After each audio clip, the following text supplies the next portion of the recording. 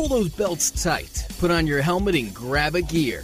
It's time for another high-speed episode of Race Chaser Media's Motorsports Madness, powered by mycomputercareer.edu. Training for a better life. Let's throw the green and send it to the hosts in the studio. That would be the cue to start talking, which is exactly what we're going to do for about the next 2 hours. So, good evening. How are you? Hope you're well, wherever you may be taking in this program. This is Motorsports Madness, powered by mycomputercareer.edu, which is training for a better life. I'm Jacob Seelman, and it is once again a slightly different cast of characters at the roundtable. We like to mix it up a good bit here. We finally have Noah Lewis back from the great beyond. It feels like he's missed about every show in the last month, but now Peter and I have held down the fort. Noah, we missed you. We're glad you're back, and you picked a good time to show because good grief have we had a lot to talk about this week. Oh yeah, I hate not being here on certain shows, but it's always good to be back, and glad to be with you guys, because like you said, Jacob, we're going to have a lot to talk about tonight. That we are. We are looking ahead towards Richmond, which is the final race in a 3-race short-track swing. On the NASCAR side, we have IndyCar. Yes, IndyCar firing up this weekend at Barber Motorsports Park in Alabama. I am excited about that. And Peter Strada, we have this little thing that popped up this morning, and I scratched my head and was like, wait, what? So I have heard of sprint cars on ice. That is not a new concept to me. However, NASCAR on ice, specifically of the Wheel and Euro Series variety, was something completely foreign to me and just kind of blew my mind, and we have to talk about that tonight, too. I think it was pretty foreign to everyone. It looked pretty weird to see a NASCAR tire with studs on it, but hey, I'm all for it. If they can put on good racing, why not put stock cars on ice? Hashtag debate, of which we will have a lot of that coming up in this program. We'll also have a little bit of breaking news, which came to the table via NASCAR Race Hub about 30 minutes before we came on the air this evening that we will chat about, that is not pertaining to this weekend's NASCAR race weekend. However, it will pertain to next weekend's NASCAR race weekend coming up at Talladega Super Speedway. So that'll be something fun to get into. So a lot of topics to get ready to discuss, and we'll even have fantasy before the end of this show as well. Right now, though, however, we do have to step aside and do a little business for America, so we'll do that and come back, have more Motorsports Madness right after these words. You own a performance car and you know how to drive, but you want to learn real performance driving. Well, Bunky, get that car off the street and onto the track. Summit Point Motorsports Park, the Mid-Atlantic's premier road racing facility, located just over an hour from D.C. in nearby Summit Point, West Virginia, is the place to go. And you'll find that Friday at the Track is going to give you what you need. For less than a monthly car payment, you can attend this regularly scheduled one-day instructional event in your street car on one of Summit Point's 3 world-class road racing circuits. You'll receive classroom instruction, skid pad instruction in their cars, including front and rear skid control, and 4 20-minute in-your-car instructional sessions from a professional instructor. Have fun, go fast, and really learn how to drive. Call 304-725-8444 for class schedules and details. That's 304-725-8444. Friday at the Track at Summit Point Motorsports Park. Green light. Hey girl, school zone. I'm getting hungry. Car changing lanes. You want to meet me for pizza? Stop sign. Intersection clear. Yeah, street. Pizza sounds good. Ball in street? Girl in street! It's hard to concentrate on 2 things at once, like texting and driving. Stop the text, stop the wrecks. How will you stop texting and driving? Tell us at stoptextstoprex.org. Brought to you by the National Highway Traffic Safety Administration and the Ad Council. Here's an important message from RAD and this station.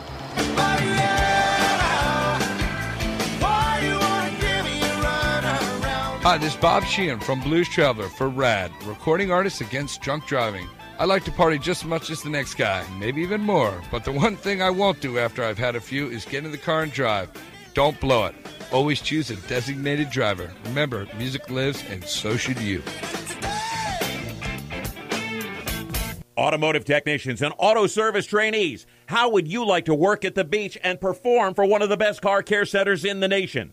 Lewis Meineke is now looking for skilled automotive technicians to join their award-winning team. If you're a gearhead that knows his or her stuff, or a young up-and-comer that has the motivation and drive to succeed, then you need to make this call today. 302-827-2054. Lewis Meineke Car Care Center, located in beautiful Lewis, Delaware, offers a highly competitive compensation plan, great benefits, a flexible schedule, and did we mention that you're going to be working at the beach? Plus, there's a signing bonus for the right candidates. Technicians must be ASE certified and have a minimum of 6 years' experience. Beginners advance at your own pace in one of several entry-level positions. But whatever you do, don't wait. These jobs will go fast. Call Tim at 302-827-2054. That's 302-827-2054. Lewis Meineke Car Care Center. Rev up your career. Hi, this is Ty Ankrum, and you're listening to the Race Chaser Radio. Now back to the show.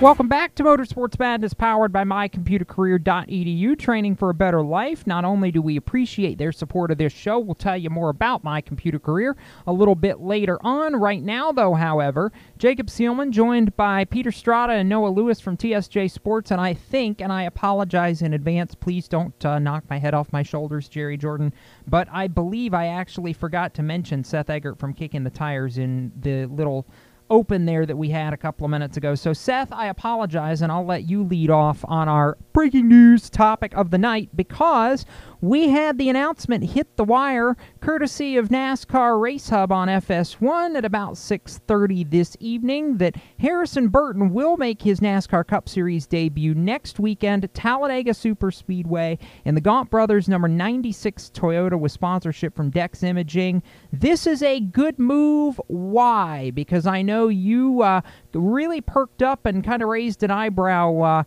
when this news hit, and I know it's a big deal in a lot of ways. Yeah, for a 20-year-old to make their Cup debut at Talladega, of all places, it is a very daunting task for him. But at the same time, he is an accomplished driver in his own right at this point. So it should be interesting to see exactly what he can do, how much respect he might have from his peers, or maybe lack thereof, because some have not raced with him for several years, if not at all. It's going to be fun, I think, Noah, and this is, let me be clear on this, too. This is not news that I think any of us in the NASCAR Media Corps were expecting, particularly this soon in the season. I had a hunch maybe, before the start of the season that we might see Harrison Burton make a Cup start sometime this year, but mid-April at Talladega is far sooner than I would have believed this kind of a deal would come together. But I suppose in a way it fits, because you don't have the playoff pressure of his title fight in the Xfinity Series. It's kind of a no strings attached, go out and see what you can do sort of a race. That's exactly right. I mean, don't we love those out-of-nowhere news stories that just make you smile? And Harrison Burton making his Cup Series debut, that makes you smile. And I know it's making that kid smile for sure. However, we know that looking forward, Jacob, I'm thinking that we know that 2311 is looking to expand, and Toyota is looking to expand their fleet. And maybe this is just the start of some testing for Burton that could see him maybe joining that team later down the line. I think that would be something that's potentially there for him with Dex Imaging and their partnership. And, beyond all that, we look toward next weekend and him strapping in and focusing on that. And I think Harrison Burton has what it takes to go put on a show. All right, so Peter, I felt old enough as it is because Seth and I are the elder statesmen at this table, but Seth's statistic that he just dropped in our notes makes me really feel old all of a sudden, because Harrison Burton will be the first driver born after the turn of the new millennium to make a Cup Series start, and I know for me that is one that I look at and go, good grief, has it really been that long already? Yeah, I'm not much older than Harrison, but as a 90s kid, that takes me... I really was taken aback by Seth's comment there in our chat. Just all around great news for Harrison. You want a young driver like him, to make their Cup debut at a track where they could get a lot of laps, be a contender potentially in the race, and learn all day long. I think 500 miles at Talladega is exactly what Harrison Burton needs, just to feel out the car, get used to running around guys he doesn't see a lot in Xfinity, like Martin Truex, like Brad Keselowski, like even Kevin Harvick. And hey, if the cards fall right, he could be up front contending in the end of this race. We saw in their duel race in Daytona, the 96 was up front towards the end of their duel. Indeed. So you sit back and you look at this, guys, and Noah, I'll turn back to you on this, but this could potentially open up some very interesting storylines now. I think we all know that Harrison is one of those that's kind of been earmarked as the potential future at Joe Gibbs Racing and really at Toyota as well in terms of their NASCAR ladder system. I mean, you have to believe, don't you, that this is probably the first of many Cup Series starts and perhaps signals a transition for 22, 23, whenever they can open a car up and make it happen? Oh, absolutely. Just as I was talking about with 2311, we know that they are looking to expand, and next year's a year of expansion for a lot of teams. And Toyota certainly wants to hop on that bandwagon with what they can do over there. And then, we do have some drivers in the Joe Gibbs stable that are getting up there. So maybe, we don't know how much longer Martin Truex will be around and guys like that. So maybe a bit of some preparation, a couple of years of that for Harrison Burton in the Cup Series. But I'm really thinking that that 2311 second car, whenever that does come about, that may have Harrison Burton's name all over it. I think that's the obvious first choice, isn't it, Peter? If we draw this discussion out a little bit further, because Kyle Busch isn't going anywhere. Likely Martin Truex isn't going anywhere for at least one more year, at least that we can sense. Denny Hamlin's locked in on a multi-year contract, and Christopher Bell has always been the future of Joe Gibbs Racing and Toyota, and he's just in, his first real season with that team. So it would seem like, at least for 22, the JGR lineup is pretty well solidified. But as Noah alluded to, there are other things out there that may not be solidified, that may be growing, and we know Denny Hamlin has said adamantly that he does not want to be a one-car team forever, and they are eyeing expansion sooner rather than later. Definitely. I really don't see 2311 a year from now being a one-car team. I see them having 2, if not 3 or 4 cars come the next season with the next-gen car. It's just a matter of who brings the funding, who fits right in that organization. And I think you have Harrison Burton, you have Brandon Jones, even down in the truck series, you have John Hunter Nemechek. I'd even put Ty Dillon in the mix of guys who are trying to position themselves to get into a potential 2311 car. I'd put Daniel Hemrick on that list too. I would, and it's funny that Peter mentions bringing funding, Seth, because I thought, to me, it's both cool and very interesting to see the Dex Imaging sponsorship on Harrison's Cup car for next weekend, because that's a partner that has been with them since day one, just about, of his tenure into stock cars. We saw them involved with him at what's now the ARCA Menard Series East level back when it was the K&N Pro Series East. I believe they were on his late models for a period of time as well when Harrison was in late model racing. Dex is a subsidiary company of the Staples brand, so it's a lot of brand power that has surrounded him for a long time, and it's a very fitting, I think, move that his first Cup start comes with the partner that at least I associate as having been with him the longest up the ladder here. That, and also, it's not often that a driver has that loyal of a brand or that brand recognition for as long as they do nowadays, climbing up the ladder, let alone in one series. Yes, we could point to Chase Elliott with Napa. We could point to the Dillon brothers with Bass Pro Shops. But Dex Imaging came all the way up from the quarter panel numbered car in the ARCA Menards East Series. You had to bring that up. You had to bring that into the conversation, didn't you? I did. Yes, I did.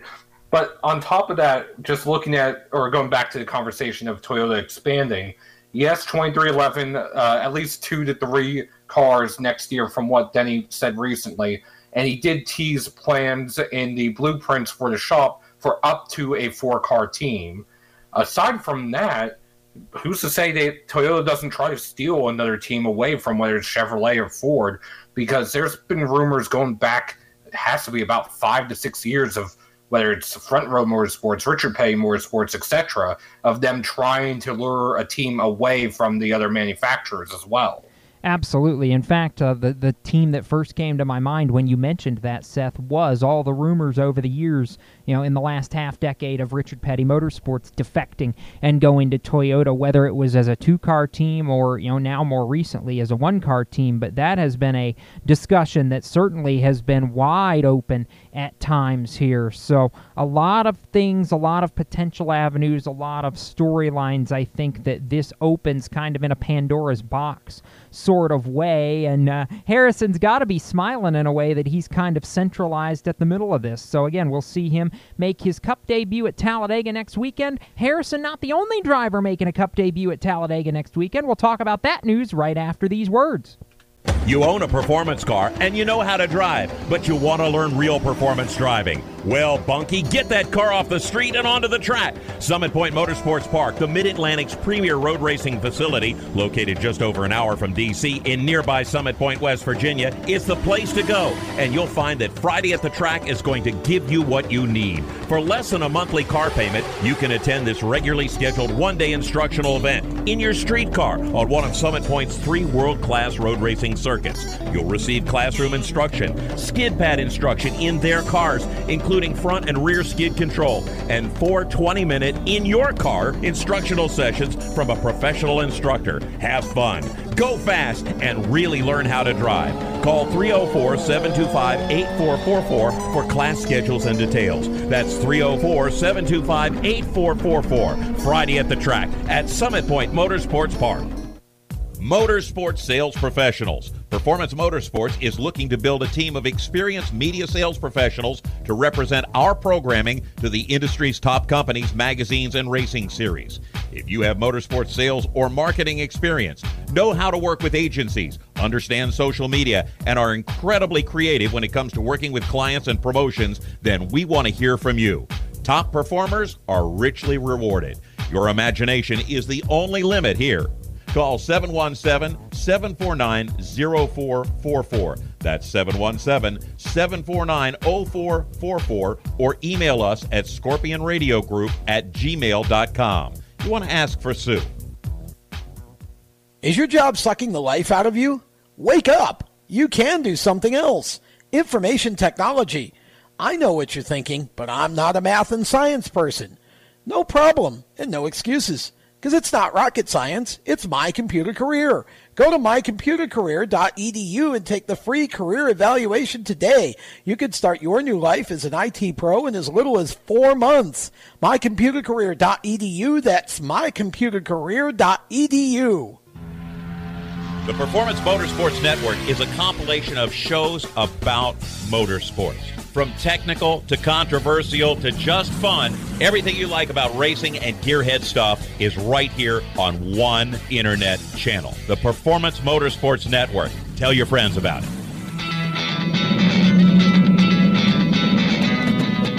Hi, I'm Reed Sorensen. Racing has been a part of me and my family for as long as I can remember. I had to make tough choices early on to get to the top. It took hard work and dedication. But it's those tough choices that help me prepare for challenges I would face as a Cup driver.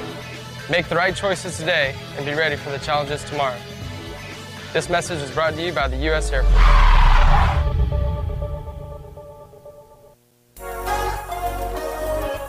Hi, this is Spencer Boyd, and you're listening to Race Chaser Radio. Now back to the show.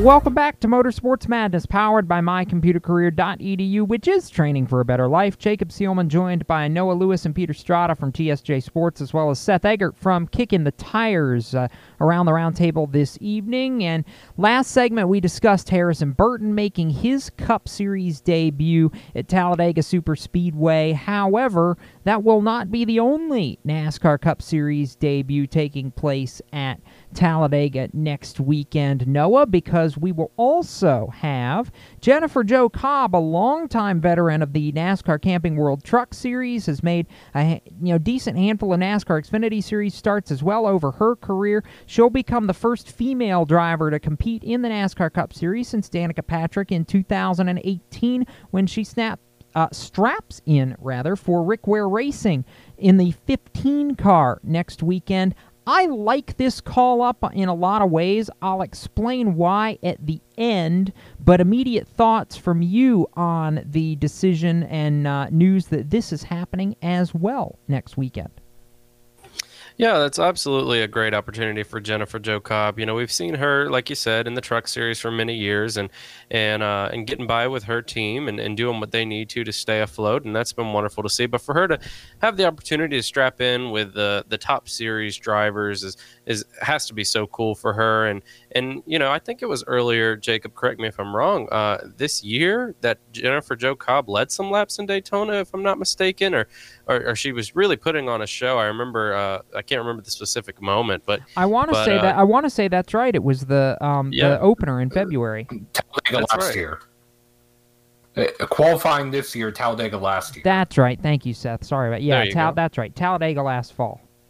So she knows how to get around Talladega, that's for sure, and I think that it'll be pretty special for her to strap into that Cup Series. Seth, I know a lot of people have already made this point, but the fact that she takes care of her equipment and obviously has been in a position as an owner-driver in the past where she's had to watch her equipment, watch her back, take care of it as much as she can. She is very good at finishing races when it comes to the Camping World Truck Series, particularly at the super speedway style racetracks at Daytona and Talladega. So those who took to social media and said, oh, well, that's a wreck waiting to happen, or oh, she's probably going to crash out, I don't think so. I think Jennifer is a smart racer. She'll take care of the stuff, and you know what? If she's there at the end and has a chance to go race, we could see her go race and mix it up for a top 15 finish. It is Talladega after all.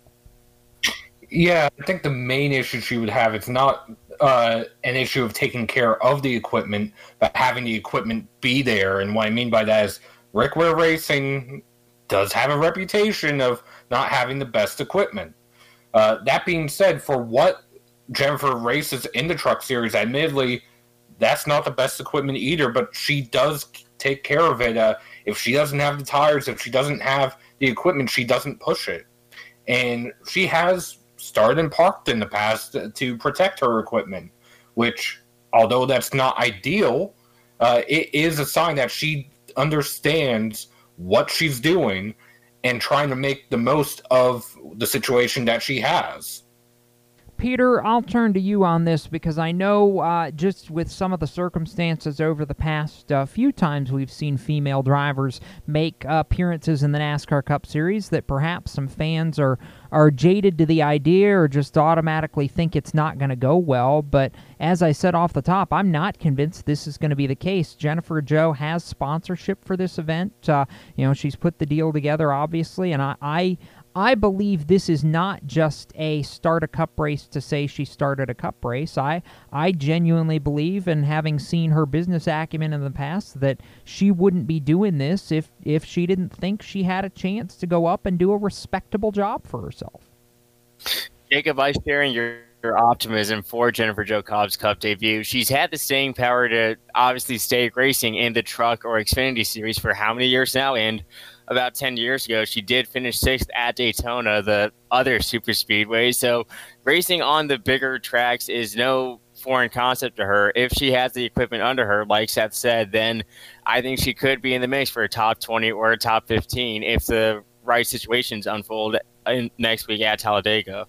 I know, obviously, Daytona, Seth, is very easy to say. You have multiple drivers making their Cup Series debut because it's the start of the season, and when you have a multi-member rookie class, more often than not, that's what we see. But it's been quite a while since I can think of a mid-season race where we had multiple drivers making a NASCAR Cup Series debut in the event. This is a bit of a unique situation in a way, way that, normally we would see at Daytona during Speed Weeks more often than not.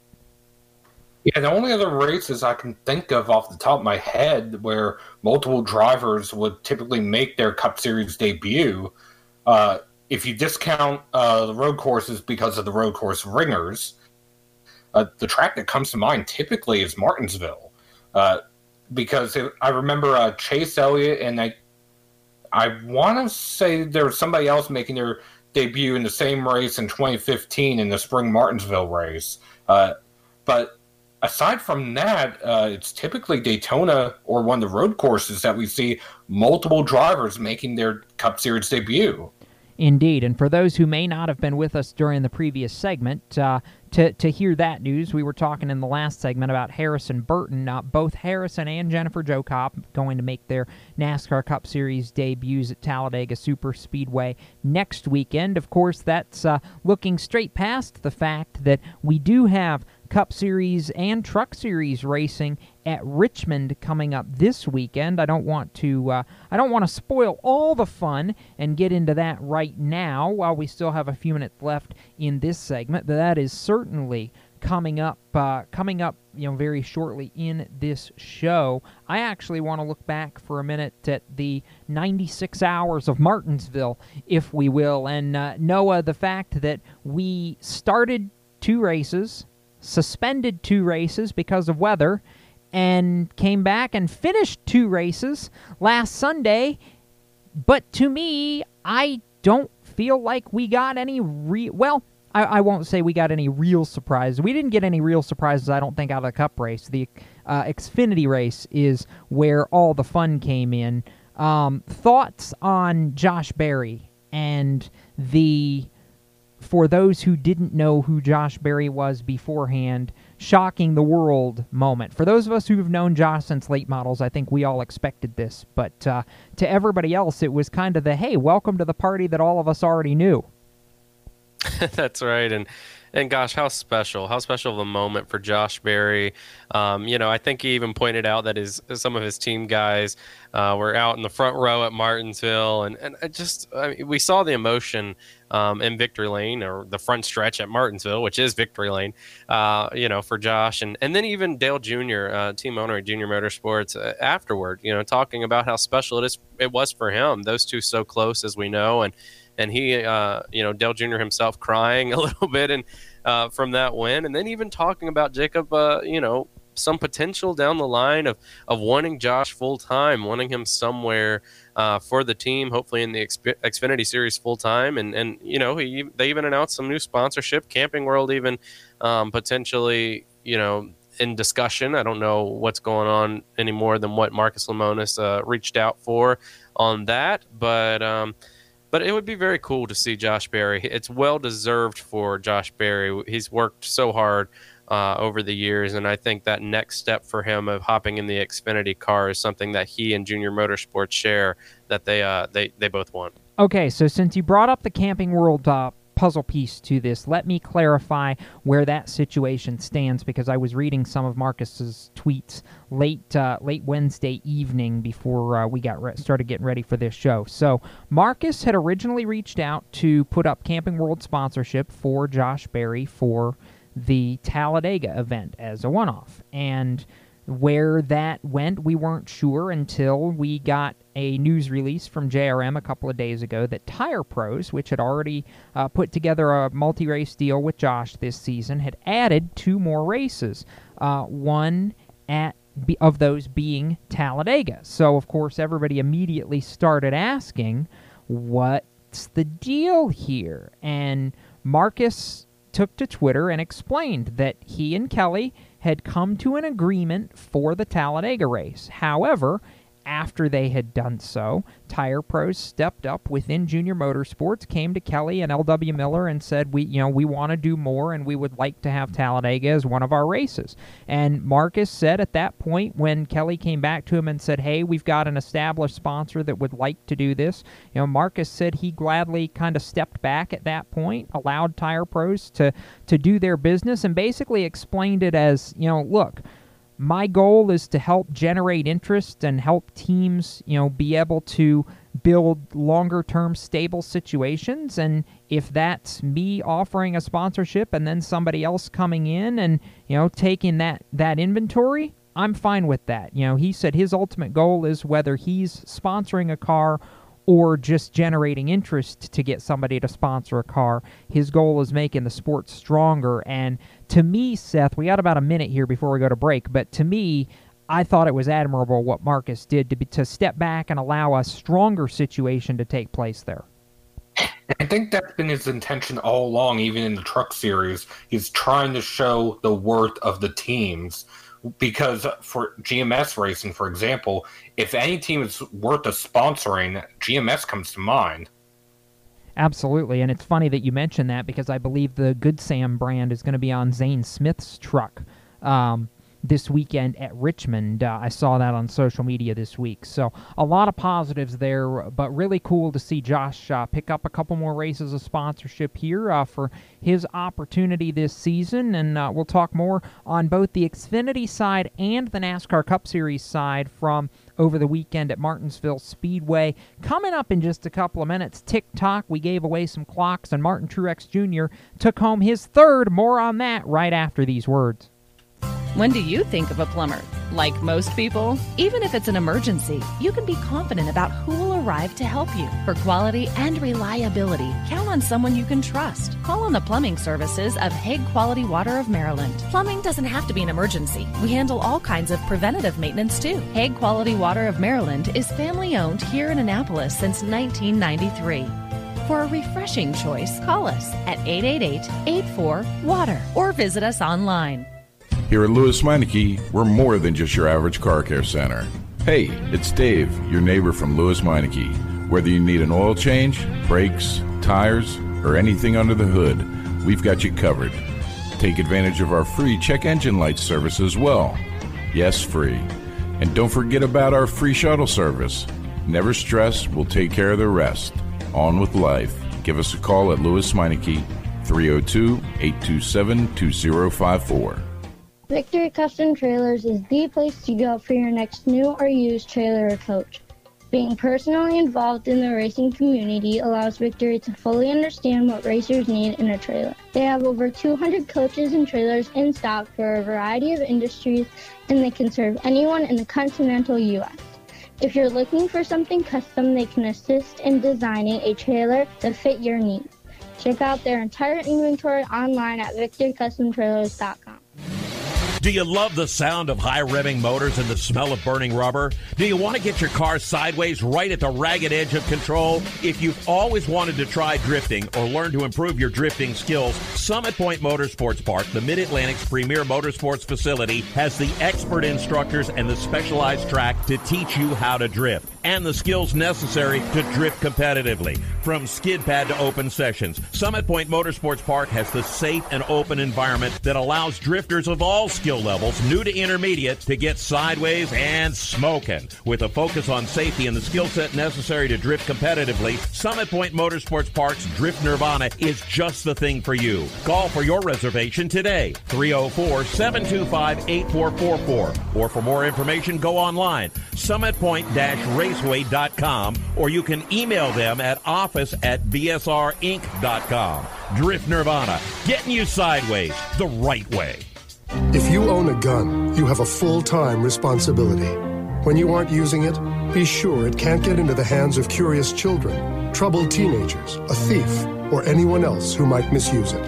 Your family, friends, and neighbors are all counting on you.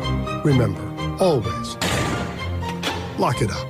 For more information on firearm storage safety, visit ncpc.org. This message brought to you by the National Crime Prevention Council, the Bureau of Justice Assistance, and the Ad Council.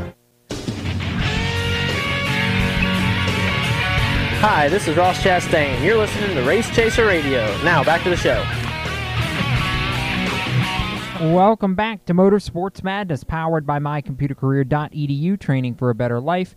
Jacob Seelman, Seth Eggert, Noah Lewis, Peter Strada remaining with you as we continue our Thursday night jaunt through the motorsports world, talking Martinsville Speedway, or wrapping up Martinsville Speedway, rather, and continuing to talk about the NASCAR Xfinity Series for a couple of minutes. Josh Berry's big win. We talked about the sponsorship aspect. The playoff waiver discussion is one that I'm sure we could talk till we're blue in the face.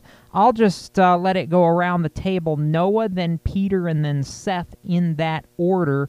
Yes or no on whether Josh Berry's win should warrant a playoff waiver, and back up your stance. Noah, lead it off. Yeah, absolutely not. I'd love to see that for Josh, and it'd be great. However, this was a racetrack that we knew Josh was going to be good at. He's led, I think it was last year, a few years ago, that he led every single lap of this race, or of the late model race here. And so, it was to be expected that he'd run well here. And NASCAR is black and white about the rule that says that, unless there's a medical suspension, some sort of other example like that would provide a waiver, then that's understandable. However, just wanting a guy in won't do the job, because then Ty Gibbs will be at the door saying, hello, I missed a few races and I won one and I should get one, and then other guys will be knocking at the door as well. So we just can't open that can of worms. I personally don't like waivers at all in general. If we could get away with that would be understandable. However, Seth, or Peter, I can't remember which one was next in the rotation. Sorry, but that's where I stand on it. I just don't think that can of worms should be opened. Peter, I hate saying I agree with every word Noah said, but I agree with every word Noah said. I mean, he took the words right out of my mouth with Ty Gibbs. I look at Josh Berry's situation this year as similar to AJ Allmendinger's situation last year. Allmendinger got the win in Atlanta relatively early in the season, but there was no talk of him trying to make the playoffs or go for a waiver because he had missed races. And look where Allmendinger is now a year later. He's full-time, and he's in the playoffs once again. So hopefully the same can transpire for Josh Berry, and hopefully in his limited starts for the rest of the year, he really shows out and gets another win or two. Okay, so time for me to open up the can of worms. I say yes, and here's why. NASCAR gave Johnny Sauter a waiver after they parked him for a race for using his truck as a weapon under caution. If anyone should not have gotten a waiver, it should have been Johnny in that race. Granted, he only missed the one because of the penalty. Josh Berry missed one. Do I think he should get a waiver? Yes. Is he going to get one? No, and that's because NASCAR actually has a precedent in this case. A few years ago, Kaz Gralla applied for a waiver when he and Fury race cars were going to miss a race. NASCAR denied it. They missed one race, ran another two, and then the team dissolved. All right, so I know Noah has a rebuttal. Before we get to that, however, I do want to offer my 2 cents, and it basically revolves around the simple fact that I believe the waiver idea has completely outlived its usefulness, and this discussion is not in the spirit of what the whole waiver situation should ever have been in the first place. My stance is, always has been, and always will be that regardless of how many races you run during the course of a season, if you can maintain top 20, which is the threshold for Xfinity and trucks, or top 30 in the case of the Cup Series in points, and you win a race during the regular season and can maintain, meet all the other requirements, you deserve to be able to run the playoffs. Now, that's changed slightly in the advent of stage points and the charter system and all that. I think it's time that we move that threshold from 30th to 25th in the Cup Series would be my fix. But long story short, here's the deal, Noah, and I'll pass the buck to you with this thought. To me, if a guy starts off a season not knowing whether he's going to have the funding or the resources or the situation to be able to run a whole season, he wins a race, and because of that, has sponsors start beating down the door wanting to do whatever they can to make the season happen so that he can do it, Absolutely. NASCAR ought to be championing stories like that, because at the end of the day, that's what this sport not only needs. At one time back in the day, before we ever thought about playoffs, that kind of thing is what this sport was built on. And to me, a grassroots guy being able to make an opportunity for himself and complete a season that he otherwise wouldn't have been able to do because he went out and capitalized on that opportunity is the ultimate in a successful storyline. And to me, the only reason we can't be talking about it right now is because we have COVID protocols and no way to practice and qualify to be able to give guys opportunities to race every week. We're basically locked in with what we've got, which stinks, because at the end of the day, I don't think we would be having this discussion if we weren't in the middle of a pandemic, because honestly, I think NASCAR would actually grant the waiver because they would see the value in a story like this. I mean, but again, I'll go back to my original point, Noah. The waiver system has totally outlived its usefulness. This Barry situation is not in the spirit of what waivers were originally created for anyways, and if you can maintain the requirements to go out and qualify for the playoffs, by all means run for a championship. That's my story, and I'm sticking to it. I agree with you there, Jacob. That's what I can't agree on, is that waivers have just gotten too messy. And you know, I think NASCAR's desire to have waivers was just because they wanted you to have an intent to race. And then they wanted a true champion in the form of running every single race. However, like you said, if you can get out there and get it done, then then you're championship worthy, in my opinion, especially if you come in late, right? So I agree with that. I do not think that NASCAR would have given them a waiver, COVID or not, just because of the precedent set. And it would, like I said, it would have opened up a can of worms. I think the reason that Johnny Sauter was given a waiver after his suspension was just because he had started the season with intent to continue it, and his penalty of missing a race was enough to allow him to come back and right his wrong and continue his effort for a championship or to maintain points. So when there was that intent to start, I think that's why NASCAR gave Johnny Sauter a waiver, to Seth's point. However, you would have Ty Gibbs beating down the door wondering. You'd have so many drivers that would say, I know he's a grassroots guy, but it doesn't matter. At the end of the day, no one should get special treatment no matter who you are or what you are, especially where you came from. So it's all about your ability. And while I agree with you that the waivers have gone a bit too far, I'd have to say that I think the same precedent, because of the rule that was already been set, would have been maintained in this situation, COVID or not. 10-4. I'll give you that. Ty Gibbs' situation is totally different, by the way, because he has never planned to run a full Xfinity Series season to begin with. His commitment to run for a championship is with the ARCA Menard Series, which has multiple conflicting weekends with the NASCAR Xfinity Series. So even though Ty won in his debut, that's a complete moot point to begin with, and Ty Gibbs would not be looking for a waiver because he already has other sponsor commitments and team commitments this season as it is. But I'll leave the rest of that discussion for another day. Anyhow, I want to get to the other big story from the Xfinity Martinsville weekend. We'll go around the table, start with Seth, then go to Peter, then go to Noah this time. Reactions, thoughts on the little scuffle, if you will, between Greg Alding and Joe Graff Jr. that spilled over to Sirius XM NASCAR radio afterwards and led to some very, very, very strong words between both drivers.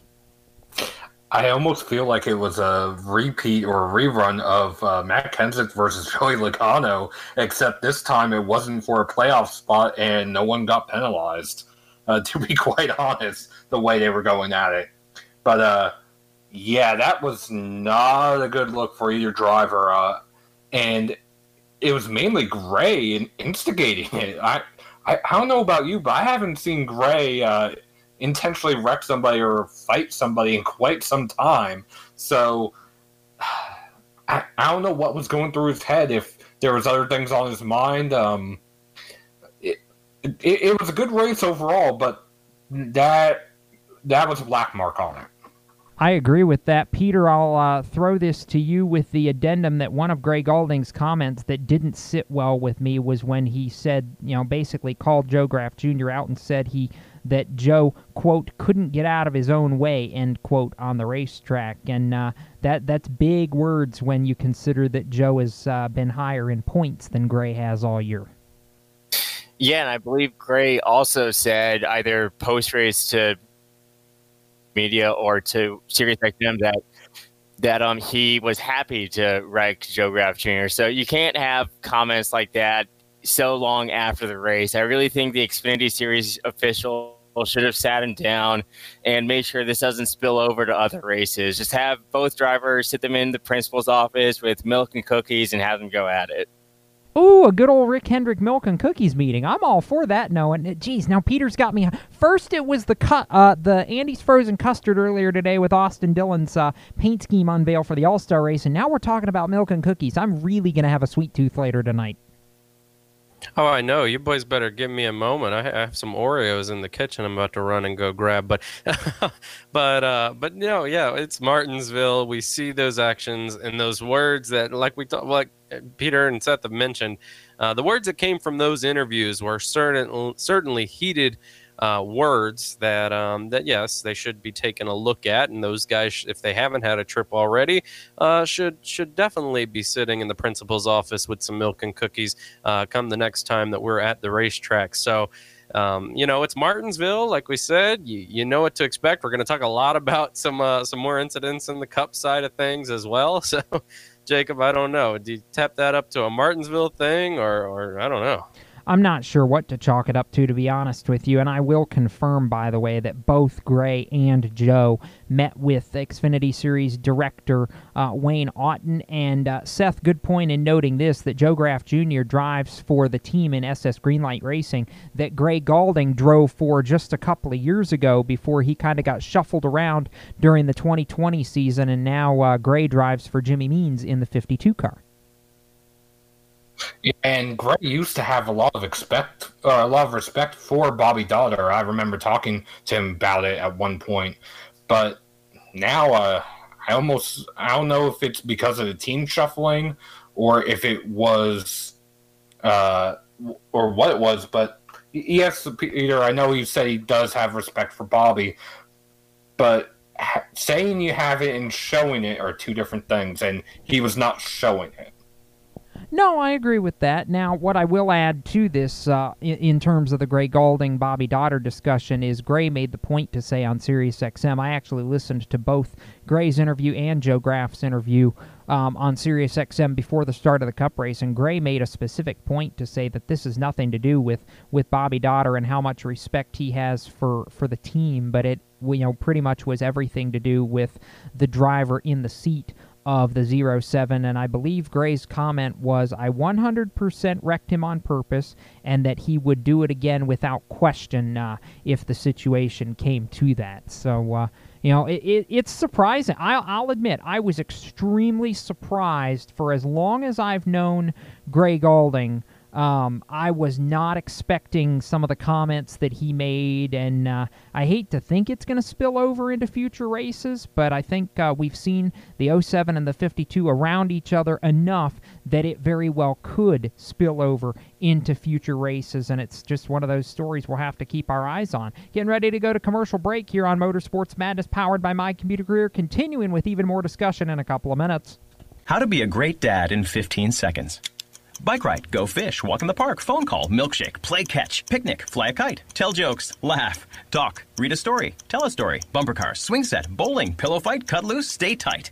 Whew. Because the smallest moments can have the biggest impact on a child's life. Take time to be a dad today. Call 877-4DAD-411 or visit fatherhood.gov. Brought to you by the U.S. Department of Health and Human Services and the Ad Council. Automotive technicians and auto service trainees, how would you like to work at the beach and perform for one of the best car care centers in the nation? Lewis Meineke is now looking for skilled automotive technicians to join their award-winning team. If you're a gearhead that knows his or her stuff, or a young up-and-comer that has the motivation and drive to succeed, then you need to make this call today. 302-827-2054. Lewis Meineke Car Care Center, located in beautiful Lewis, Delaware, offers a highly competitive compensation plan, great benefits, a flexible schedule, and did we mention that you're going to be working at the beach? Plus, there's a signing bonus for the right candidates. Technicians must be ASE certified and have a minimum of 6 years experience. Beginners advance at your own pace in one of several entry-level positions. But whatever you do, don't wait. These jobs will go fast. Call Tim at 302-827-2054. That's 302-827-2054. Lewis Meineke Car Care Center. Rev up your career. You hear that? That's the sound of America's only sports car. That's right. It's a Corvette. But not just any Corvette. It's your Corvette. It's that who cares if there's traffic part of your day. And this can be you when you come to Cooper Corvettes. With 60 years of Corvettes to choose from, there's always a Corvette in your budget. And they'll service any Corvette you bring in. Cooper Corvettes on Route 1 just north of Quantico and Triangle. Call, click, or visit CooperCorvettes.com. Victory Custom Trailers is the place to go for your next new or used trailer or coach. Being personally involved in the racing community allows Victory to fully understand what racers need in a trailer. They have over 200 coaches and trailers in stock for a variety of industries, and they can serve anyone in the continental U.S. If you're looking for something custom, they can assist in designing a trailer to fit your needs. Check out their entire inventory online at victorycustomtrailers.com. He wanted to be known for doing his best. Sure, you're right. His best made him Major League Baseball's most valuable player. Strike two. He played in 6 World Series and was elected to the Hall of Fame. Although an honest man, he was best at stealing home. But the best quality of Jackie Robinson's life was his character. So here's to you, Mr. Robinson. Thanks for passing it on. From the Foundation for a Better Life at Values.com. Hey, this is Reed Wilson, and you're listening to Race Chaser Radio. Now back to the show. Yeehaw. Welcome back to Motorsports Madness, powered by mycomputercareer.edu, training for a better life. Jacob Seelman, Seth Eggert, Peter Strada, Noah Lewis. Wow, Brain had to work there to get everybody in even somewhat remotely resembling the right order, because we had to kind of do presto changeo right before we got started. Tom Baker is not on tonight. We are sending him well wishes to the technology side of things, and we'll get Tom hopefully plugged back in for next week's Motorsports Madness. Just about halfway through the program, and just really getting started with all sorts of things to talk about here on the show. I'll throw a little nugget Seth's way going into this weekend, and we'll talk more about it during the second half of the program. But IndyCar opener this weekend at Barber Motorsports Park, and I believe there is a lot of shared excitement that we get to see Jimmy Johnson make his first competitive laps in a Chip Ganassi IndyCar this weekend. I'm here for it. I'm ready. Let's go, 7-time. Honestly, this, to me, it's the most inexperienced and experienced rookie class I've ever seen for any series. And the reason why I'm saying that, you have, like you said, 7-time. You have 3-time Supercars champion Scott McLaughlin. And you have 10-time podium finisher from F1, Roman Grosjean. Can you name 3 more experienced drivers that are rookies in a series anywhere? No. They're experienced in everything but IndyCar, I think, is the general consensus that we've had. Overall, it should be exciting to see what Jimmy can do. I don't have a lot of expectations because it is his first time in the IndyCar in race conditions. I don't know about you guys. I'm looking to see him finish the race and finish on the lead lap.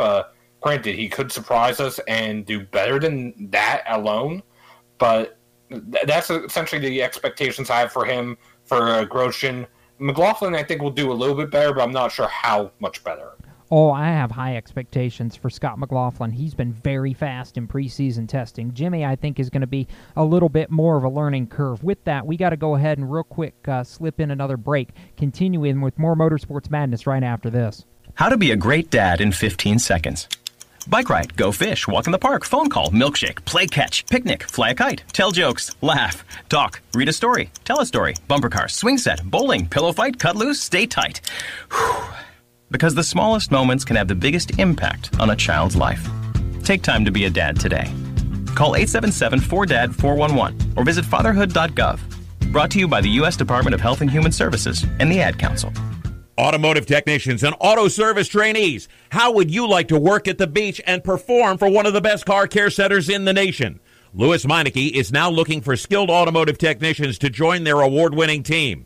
If you're a gearhead that knows his or her stuff, or a young up-and-comer that has the motivation and drive to succeed, then you need to make this call today. 302-827-2054. Lewis Meineke Car Care Center, located in beautiful Lewis, Delaware, offers a highly competitive compensation plan, great benefits, a flexible schedule, and did we mention that you're going to be working at the beach? Plus, there's a signing bonus for the right candidates. Technicians must be ASE certified and have a minimum of 6 years experience. Beginners advance at your own pace in one of several entry-level positions. But whatever you do, don't wait. These jobs will go fast. Call Tim at 302-827-2054. That's 302-827-2054. Lewis Meineke Car Care Center. Rev up your career. You hear that? That's the sound of America's only sports car. That's right. It's a Corvette. But not just any Corvette. It's your Corvette. It's that who cares if there's traffic part of your day. And this can be you when you come to Cooper Corvettes. With 60 years of Corvettes to choose from, there's always a Corvette in your budget. And they'll service any Corvette you bring in. Cooper Corvettes on Route 1 just north of Quantico and Triangle. Call, click, or visit CooperCorvettes.com.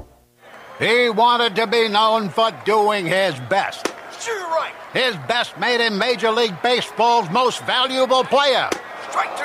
He played in 6 World Series and was elected to the Hall of Fame. Although an honest man, he was best at stealing home. But the best quality of Jackie Robinson's life was his character. So here's to you, Mr. Robinson. Thanks for passing it on. From the Foundation for a Better Life at values.com. When Marlon Shirley was 5 years old, he was in an accident and lost his foot, but he didn't lose his heart. When you tackle a challenge that you just cannot even fathom tackling, when you accomplish that, the amount of integrity and the will and the heart that you'll get from that experience is what will set you up for your life.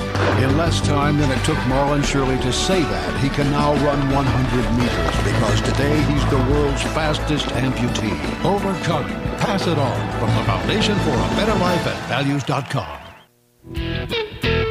Hi, I'm Cody Connor, and you're listening to Race Chaser Radio. Now back to the show.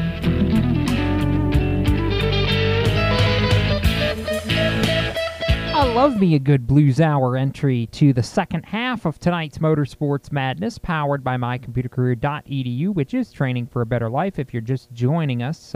Good evening, happy to have you. Jacob Seelman joined tonight at the round table by Peter Strada and Noah Lewis from TSJ Sports, as well as Seth Eggert from Kicking the Tires. And I just had an idea. I'm going to save it for the next segment, and Seth can tell me whether I'm crazy or not. But as it is, we do want to give some love to our friends at My Computer Career. As I mentioned, it is training for a better life, and whether you're looking for a first career, second career, change in career, or just wanting a way to make a difference, you can start your new life as an IT pro in as little as 4 months. If you go to mycomputercareer.edu, they do have the free career evaluation on their website, and it'll help advisors at My Computer Career determine familiarity with computers and networking, so they can recommend a course of study to achieve whatever your career goals may be, whether you're brand new to IT or have years of experience behind you. Other than a high school diploma or a GED, there are no prerequisites required for your education at My Computer Career. The evaluation takes less than 10 minutes, and then a career advisor will contact you to schedule a campus visit and go over your scores. And there's a lot of success stories on the website, a lot of things that they do to help make life possible for anybody in the IT field, and we appreciate what My Computer Career does to help make this show possible. That was almost a reboot. I'm going to claim it's not because I was able to save it before we completely spun out. But as it is, mycomputercareer.edu, it is training for a better life, and we say thank you for their support of this program, which is, as I mentioned, Cross Flags, halfway through. Coming up in the second half, we're going to talk about the Cup Series race from Martinsville Speedway that was including a late battle between Joe Gibbs Racing teammates, and, well, tempers did not only flare in the Xfinity Series, there was some Cup Series drivers that left with bent sheet metal and bent tempers as well that we'll talk about, including a multi-car pile-up on the back straightaway that I compared to a parking lot and had about, 2 cars on fire at various ends of the racetrack. So all of that is coming, but first we have to do a little business, so we'll do that and come back with more of the show right after these words. Everywhere you go, you hear it, and you see it. It's coming at you through your phone, your tablet, and your computer. It's broadcast from your favorite radio station, TV networks, and cable companies. It's in the stadiums, the arenas, the ballparks. It screams for your attention at the mall. It's interactive on Main Street. It's even coming at you from the gas pump at the nearby convenience store. What is it? It's digital content. It's digital content. It's digital content. Somebody has to create it. Somebody has to manage it. So whether your dream is to write it, design it, create it, call it, produce it, voice it, host it, light it, shoot it, switch it, record it, color correct it, edit it, code it, repurpose it, tweet it, blog it, post it, compress it, upload it, replay it, or make sure it gets to where it's got to go when it's got to get there in the format it's got to be in, you need to attend Carolina School of Broadcasting. The skills you will learn, the experience you will get, and the connections you will make at Carolina School of Broadcasting will open the doors to the career you want in digital content creation and digital content management. Call or come by today. Click csbradiotv.edu. Everyone knows Strutmasters is the suspension experts for luxury vehicles, and now we offer motorcycle products. Introducing Easy Rider Complete Motorcycle Air Suspension, brought to you by Strutmasters.com. You can raise and lower your bike with the flip of a switch. Take those long rides with the ultimate comfort of Easy Rider Air Shocks. They're backed by Strutmasters, and you won't believe the low price. Check out Easy Rider Motorcycle Air Suspension at Strutmasters.com. Parents, your son or daughter has had their license for a while now, but you want to make sure they're prepared for any situation they may face on the road. High school driver's ed doesn't teach them to drive defensively.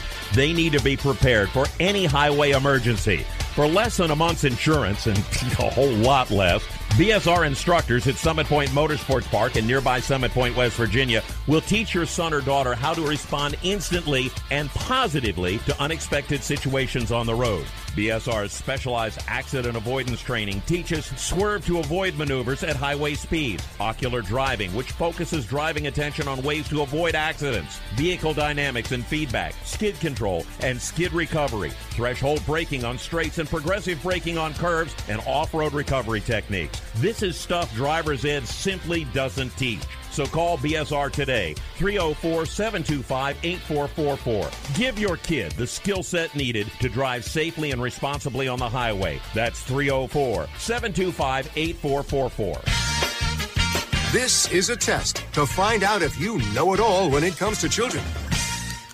Name one of the leading killers of U.S. children age 1 to 13. What's the best way to protect children in a car crash? At what age and size should a child start using a booster seat? Don't assume you know it all when it comes to car seats for your child. Go to safercar.gov/the-right-seat and know for sure. Brought to you by the National Highway Traffic Safety Administration and the Ad Council. Hi, I'm Casey Kane, and you're listening to Race Chaser Radio. Now back to the show.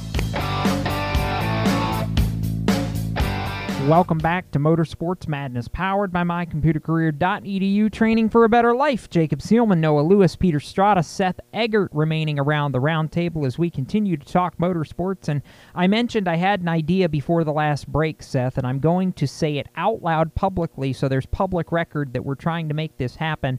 But I am firmly committed to the fact that we need to get your boss on this show soon, because if you think madness is madness with us being here, you try to plug Jerry Jordan Jordan in for an hour or two, I feel like I can just kind of pull the little string and let Jerry go, and maybe you get Jerry and Tom in the same room, and that would be radio theater at its finest. How about we work out a trade? We get him on your show, we get you on our show. Deal. I'll consider that done. I know you and I had gently broached that idea at some point, but I figure there's no time like the present to make that happen. So let's work on that. I vote that a Madness episode with Jerry Jordan will be coming soon. So that is officially part of public record now, and we're going to work on making that happen. Right now, what we're going to work on is discussing the NASCAR Cup Series from Martinsville Speedway. Noah Lewis, Toyota versus Toyota. Denny Hamlin is the modern era or active era king of Martinsville. He's won there 5 times. So how does Martin Truex Jr., who went 0 for 80 to start his short track career in the Cup Series, go in and walk all over Denny Hamlin in the final 25 laps? This makes it, it didn't make sense to me when it was happening live, but afterwards, when you sit down and think about it, Martin Truex used to be bad at short tracks. He's not bad at short tracks anymore. Oh, no, he's not. 0 for 80 until he started winning, and then Martin, you couldn't turn him off of Martinsville, especially. He really put the Martin in Martinsville. Yes, I'm going to make that pun. I know everyone does. You're welcome. But yeah, Martin Truex Jr. has really been the guy to look at when we come to these short tracks, especially Martinsville as of late. And I know Denny's got the stats to back up a long history of success there. But like I said, as of late, it's been a really, Martin v. Denny show. And boy, did they give us one coming down to the last few laps and then just throughout the race. I mean, Denny was up there, and for some reason, 2021, he can lead the point standings, but he can't finish the deal with the win yet. But there's no doubt in my mind, Jacob, that's coming soon too. Oh, I think it is coming soon. And you stop and consider now, Peter, Martin Truex Jr. has won 3 of the last 4 Martinsville races. He's won 2 of the last 3 Richmond races. This cat is about as good as it gets when it comes to short tracks in the Cup Series over the last 2.5 years. It's like once he finally broke through and the stigma was over, it's like, okay, I can do this. And he just kept doing it. Absolutely. Before Martin started winning on short tracks, I would have called Kyle Busch or maybe Joey Logano the short track king, but they've certainly relinquished that crown to Martin. I'm just really disappointed. 3 times Martin's now won at Martinsville. He hasn't taken a piece of tape to make it say Martinsville on the wall, kind of like Carl Edwards did, making Darlington Carlington a couple years ago.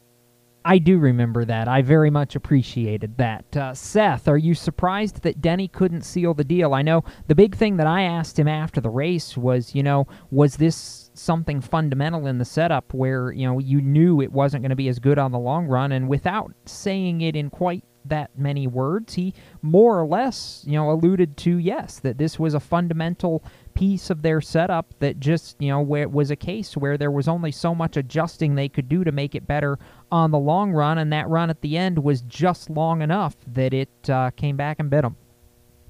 It wasn't too surprising because this has happened before with Denny, whether it's at Martinsville, whether it's at Richmond, whether it's even at Bristol. But one thing I do want to point out, we all keep saying Martin Truex Jr. was 0 and 80 on short tracks in Cup, and he wasn't good on short tracks and this and that. In Cup, yes, that's true.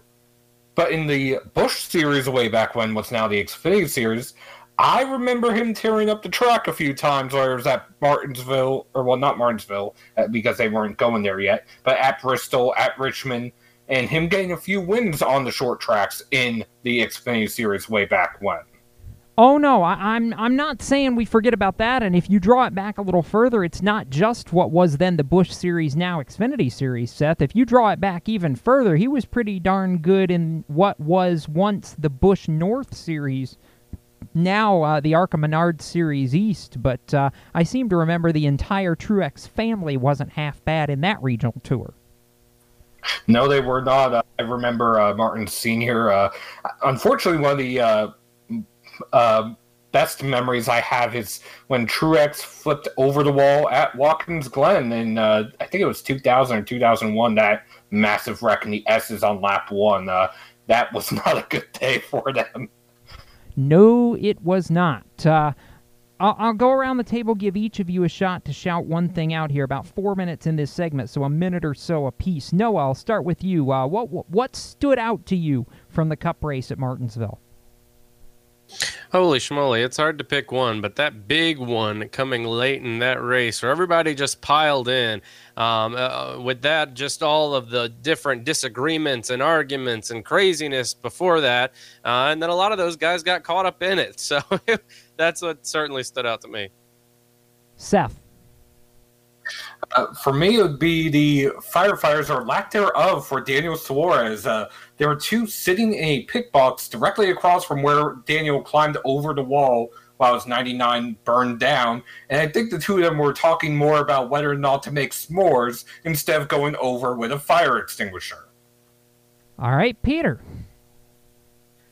My big takeaway from this Cup race was that Ryan Blaney led so much of the first half of the race, won both stages, and then Denny Hamlin came on after the stages, and neither of them sealed the deal. They both had such dominant cars, but couldn't get it quite done in the end. Truex took the lead with about 15 or 16 laps to go and just drove off into the sunset, figuratively and literally. And then right in those closing laps, Chase Elliott was right there. If he had another restart, I think he could have really mixed it up with Truex and perhaps taken this win. So I hate that seeing the different winner streak to open the season come to an end, but hey, Truex deserved it, and he gave one amazing burnout, arguably the best I've seen in person. I was going to say that was absolutely spectacular what he did with the burnout. I will sit back and marvel there, Noah. I think the comment I made in the press box before I left was that was a 12 on a 10 scale.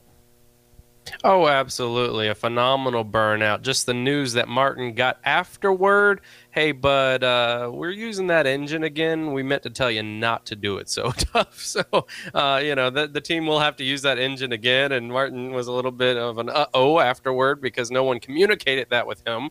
However, that's a strong team. They'll figure it out. I was going to say that they'll figure it. They can take it somewhere that's not a major engine strain, and as long as you use it during the regular season, Peter. At this point, they've got 2 wins. They, regardless of what happens between now and race 26, 2 wins guarantees you a playoff spot. So it doesn't matter what happens from here. They're basically playing for playoff points at this juncture. That's right. It's kind of funny how a couple of weeks ago, after Christopher Bell's first win, his team told him immediately, don't do a burnout. We got to save this engine. And Truex's team, James Small, apparently forgot to say this in their winning celebration. Just kind of a dichotomy there between 2 Joe Gibbs teams. Hey, listen, if it gives us a 12 on a 10 scale for the burnout, I was all for it. You know what? We may not get to see them too often, but I'm sorry. That to me, the burnout, the joy. I mean, this is a driver who, as has been well documented, at one point just couldn't wait to get away from short tracks at the Cup Series level because for whatever reason they just weren't working, and now they've become his bread and butter. Almost in a way when you consider that he's won 5 of the last 11 on tracks under a mile in Cup Series competition, and you add to that a mile track like Phoenix that races somewhat similarly to a short track. Yeah, Martin Truex Jr. is good, and oh, by the way, in case you were wondering, which 2 tracks has Martin Truex Jr. won at that we're going to see later in the season? Martinsville, penultimate race of the year, and Phoenix, the championship race. If that, ladies and gentlemen, does not set up the 19 team as a potential championship favorite, I'm not sure what does. And with that, we'll go ahead and get ready to step aside for another commercial break. And when we return, even more conversation on the NASCAR side as we start to look a little bit more ahead to this weekend at Richmond. Stay with us back after this. Here's an important message from RAD and this station.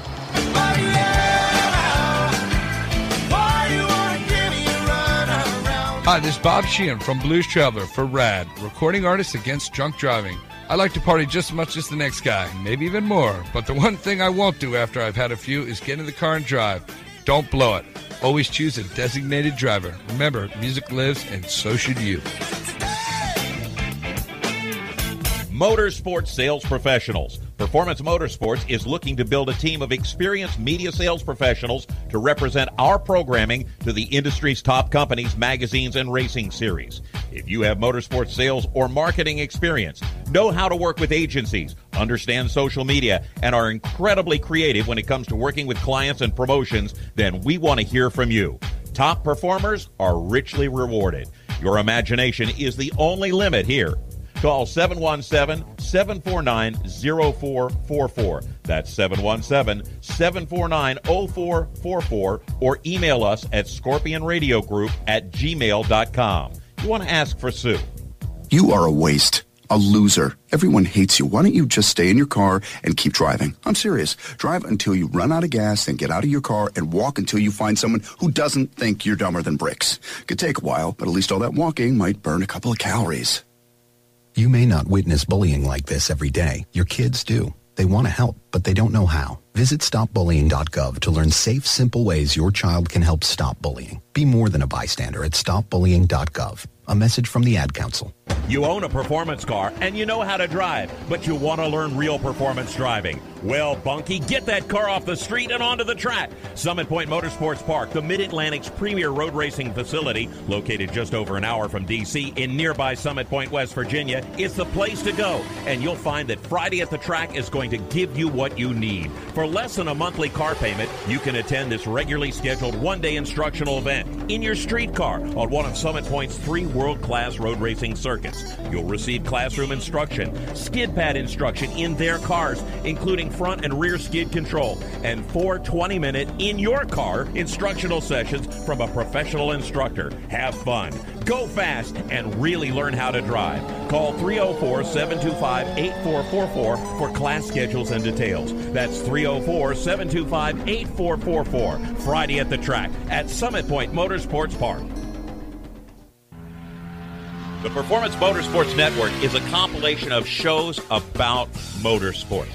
From technical to controversial to just fun, everything you like about racing and gearhead stuff is right here on one internet channel. The Performance Motorsports Network. Tell your friends about it. Hi, I'm Jesse Love, and you're listening to Race Chaser Radio. Now back to the show.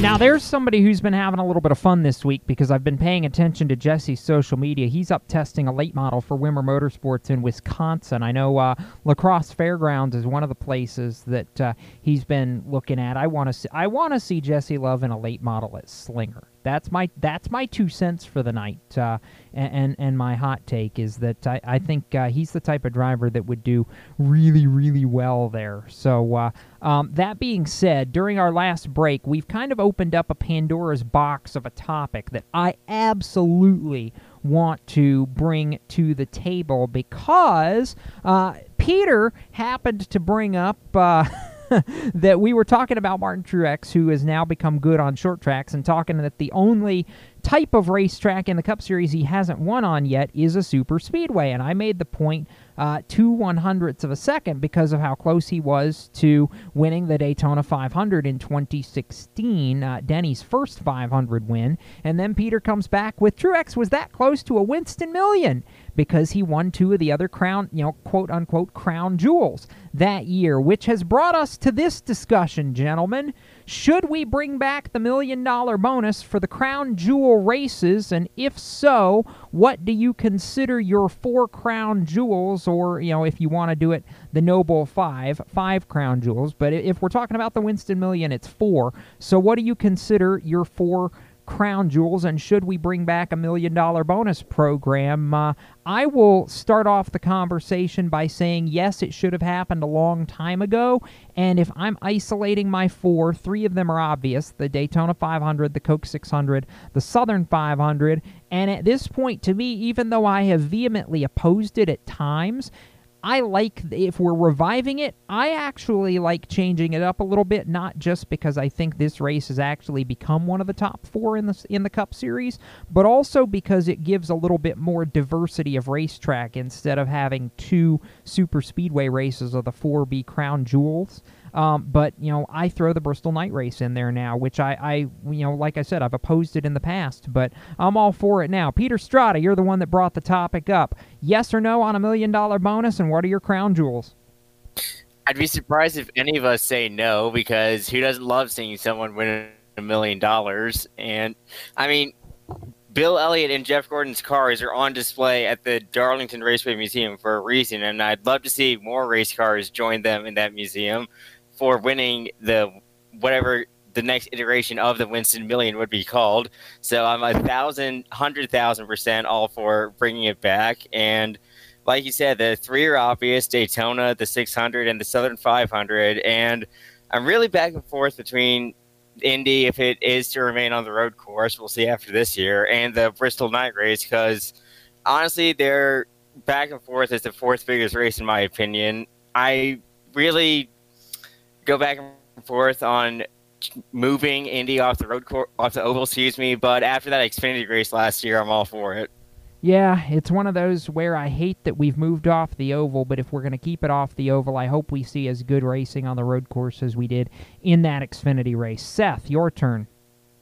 Yes, it should definitely be brought back. Like how you were saying, I would change Talladega to a different track so it's not two road courses, but I would say Indy, it doesn't matter if it's the oval or the road course. And just to add a little bit to it, and the main reason why I'm saying it, we actually had this conversation, you and I, a while back. I would add another stage, because in this era of stage racing, to the 500, the Southern 500, and to Indy, so that way they're all worth the same in points, let alone for money. I like that. I very much like that. Make your crown jewel / $1 million races, worth more points because they're the biggest races in the sport. I love that concept that Seth brought up. Noah, thoughts on the $1 million bonus program and crown jewels? Yeah, absolutely. I mean, there's no question that should be brought back. It was something everybody really enjoyed seeing, and like Peter said, when someone wins $1 million, no matter who you are, you love it, and we love to see it. So I absolutely would be in favor of bringing that back. And then, of course, I have to go with the 600, the 500, and Darlington for my first three. And I was going to also, we're all on the same page in a bit with the Bristol Night Race, or at least Jacob, Peter, and I are.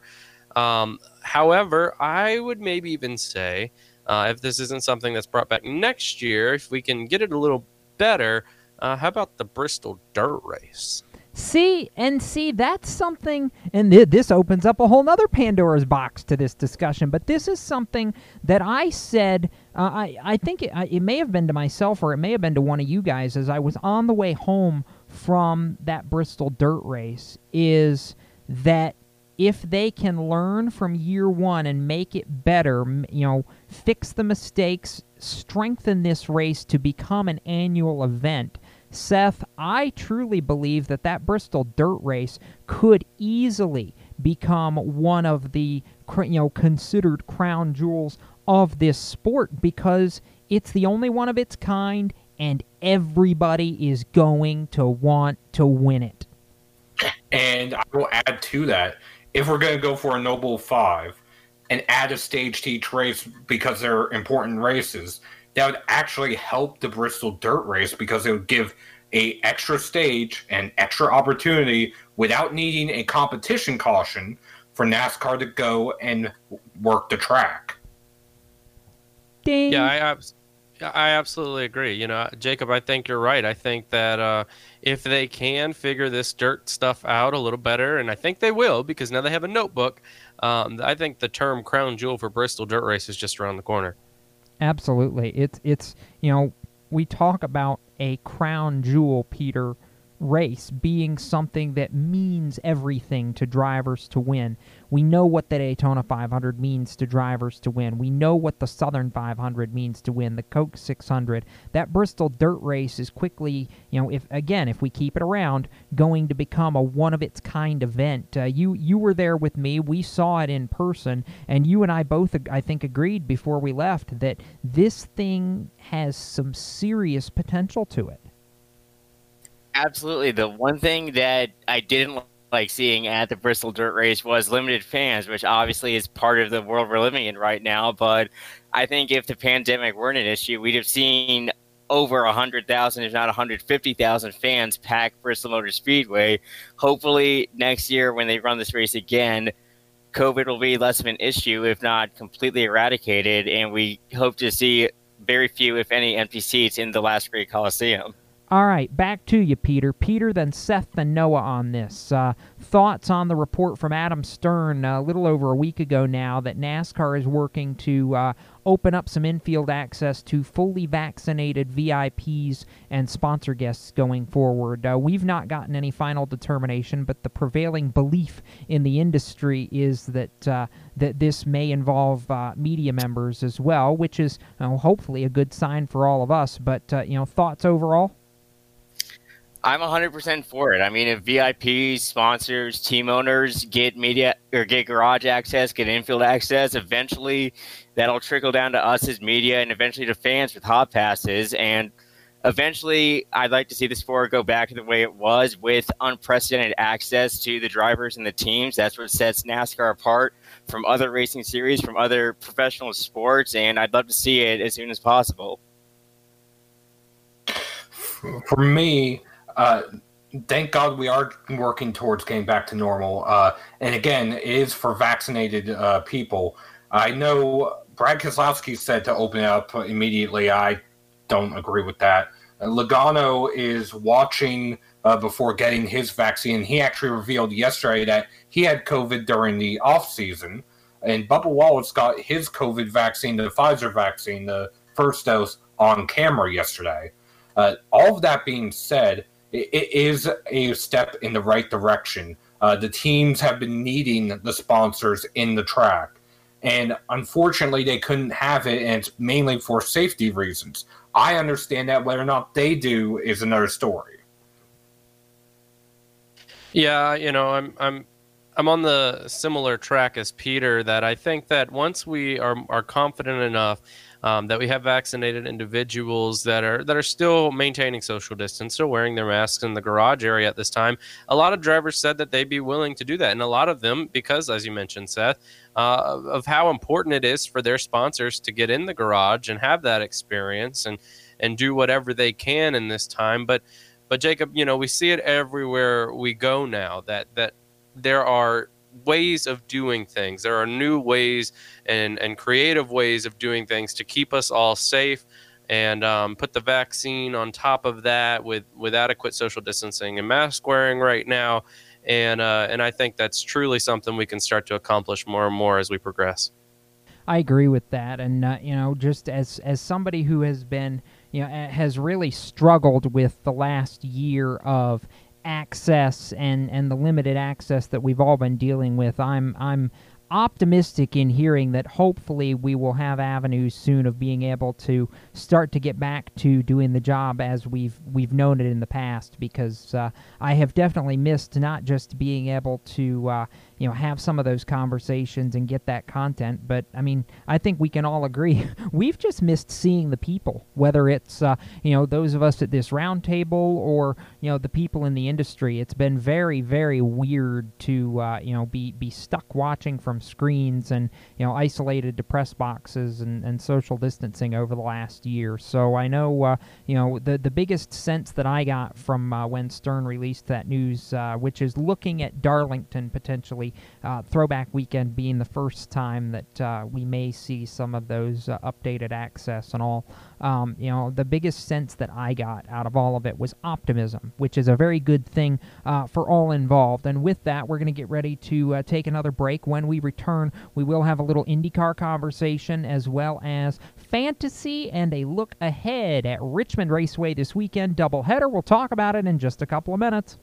You own a performance car and you know how to drive, but you want to learn real performance driving. Well, Bunky, get that car off the street and onto the track. Summit Point Motorsports Park, the Mid-Atlantic's premier road racing facility, located just over an hour from D.C. in nearby Summit Point, West Virginia, is the place to go. And you'll find that Friday at the Track is going to give you what you need. For less than a monthly car payment, you can attend this regularly scheduled one-day instructional event in your street car on one of Summit Point's 3 world-class road racing circuits. You'll receive classroom instruction, skid pad instruction in their cars, including front and rear skid control, and 4 20-minute in-your-car instructional sessions from a professional instructor. Have fun, go fast, and really learn how to drive. Call 304-725-8444 for class schedules and details. That's 304-725-8444. Friday at the Track at Summit Point Motorsports Park. Green light. Hey girl, school zone. I'm getting hungry. Car changing lanes. You want to meet me for pizza? Stop sign. Intersection clear. Yeah, street. Pizza sounds good. Ball in street? Girl in street! It's hard to concentrate on 2 things at once, like texting and driving. Stop the text, stop the wrecks. How will you stop texting and driving? Tell us at stoptextstoprex.org. Brought to you by the National Highway Traffic Safety Administration and the Ad Council. Here's an important message from RAD and this station.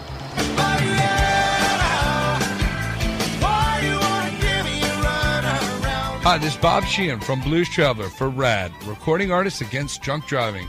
I like to party just as much as the next guy, maybe even more, but the one thing I won't do after I've had a few is get in the car and drive. Don't blow it. Always choose a designated driver. Remember, music lives, and so should you. Automotive technicians and auto service trainees, how would you like to work at the beach and perform for one of the best car care centers in the nation? Louis Meineke is now looking for skilled automotive technicians to join their award-winning team. If you're a gearhead that knows his or her stuff, or a young up-and-comer that has the motivation and drive to succeed, then you need to make this call today. 302-827-2054. Louis Meineke Car Care Center, located in beautiful Lewis, Delaware, offers a highly competitive compensation plan, great benefits, a flexible schedule, and did we mention that you're going to be working at the beach? Plus, there's a signing bonus for the right candidates. Technicians must be ASE certified and have a minimum of 6 years experience. Beginners advance at your own pace in one of several entry-level positions. But whatever you do, don't wait. These jobs will go fast. Call Tim at 302-827-2054. That's 302-827-2054. Louis Meineke Car Care Center. Rev up your career. Hi, this is Derek Krause, and you're listening to Race Chaser Radio. Now back to the show. Welcome back to Motorsports Madness, powered by mycomputercareer.edu, which is training for a better life. Jacob Seelman, Seth Eggert, Noah Lewis, Peter Strada remaining with you. This is our last big segment of the show, which means we'll get to some fantasy conversation in this segment. However, before we do that, gents, it seems like it's been ages, because it kind of has been, but after a long off season, we're going IndyCar racing this weekend at Barber Motorsports Park. We tipped it earlier. Jimmy Johnson going to be among those rookies, quote unquote, making his debut this weekend. But I think in general, Seth, I'm just excited to see IndyCar back, because it's been way too long since we've had it. And oh, by the way, it's a month before we're talking about the month of May and the Indianapolis 500, and I'm ready for it. And to be fair, they would have been back sooner, but with COVID, the schedule has changed a couple of different times for IndyCar, just as it is also likely changing a little bit in the future. I don't know if Toronto is actually going to happen as of right now. And I know for F1, there's financial issues with the Montreal race as well. So there are still fluid schedules for IndyCar and F1 for that matter. I had heard rumors about the possibility of the Canadian Grand Prix going away this year, and we've heard a potential statement, but F1 making no comment and all that fun stuff. We'll get into that later on. However, thoughts? Which of the rookies, Peter, do you think does best, finishes the highest at Barber this weekend when you're looking at Roman Grosjean, Jimmy Johnson, and Scott McLaughlin? Who finishes best? I'll go out on a bit of a limb and say Roman Grosjean finishes best of rookies at Barber, because I believe he's done some offseason testing there, so he has some laps around this very tight technical course, and I think he needs to really put the negative way his F1 career ended behind him and re-identify himself with some strong runs. Hopefully the first of those is this weekend at Barber. Noah, I'll give you the championship question here. Scott Dixon versus Joseph Newgarden. We know that's the preseason preeminent, this is what we expect battle. Is that going to be the battle that we get, or do you see somebody else jumping into the conversation? And if you do, who is it? Oh boy, this is a hard question. I think that is the battle that we're going to see. Both of those guys are still tearing it up. Dixon and Newgarden, and I don't know. It's so hard to say so early. We haven't even seen the cars hit the track, but I do, going from the past, I'm going to put my money on those two guys being around at the end to compete for it all. I'm going to tell you who I see jumping up to potentially spoil the party, and it's somebody that we weren't talking about till the latter stages of last season.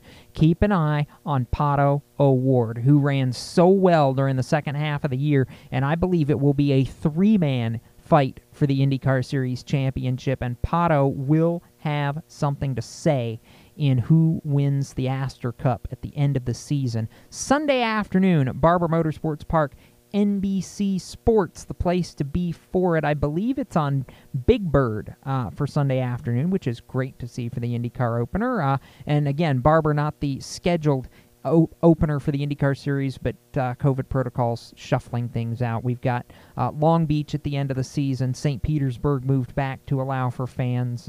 All sorts of stuff. But all in all, IndyCar being back this weekend is much happiness for me. Now, let's look ahead towards the Richmond doubleheader for NASCAR this weekend. We've got the Camping World Truck Series on Saturday, the Cup Series Sunday afternoon, and that's the big key, isn't it, gentlemen, that we're talking about daytime races here instead of nighttime races, Seth, like we're used to seeing at Richmond and have for the past several years. How does a day race for both series affect the dynamic?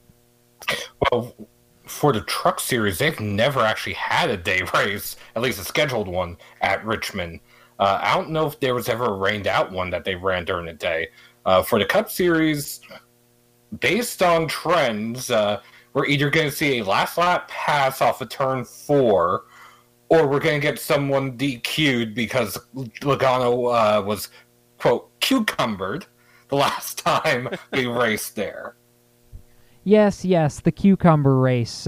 Peter, we remember that. I with the advent of the DQ, obviously, we know whoever is the first legal car across the line is going to get the playoff berth. But I really get the sense, especially with what Jay Fabian's done in the Cup Garage this year, that we're not seeing the kinds of running afoul of inspectors like we have in the past.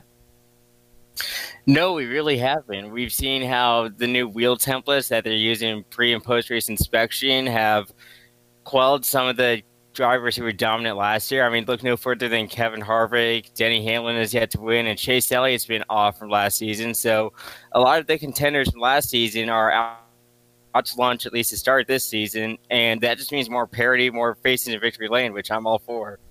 Who doesn't love parody, right? Noah, name me a surprise that we're going to see in Sunday's Cup race. Surprise that we'll see in Sunday's Cup race. How about we go with Alex Bowman finally finding his streak of luck and changing the luck for the 48. Maybe he ends up in victory lane, and those Hendrick cars have been fast, and I have to feel for Alex, who's just been hit with so much bad luck recently, so it would be something very good to see. Is Alex Bowman finding victory lane in the 48 car? Yes, I like the way you think, Noah, and I'm going to go back to you because you can pull up the math faster than I can.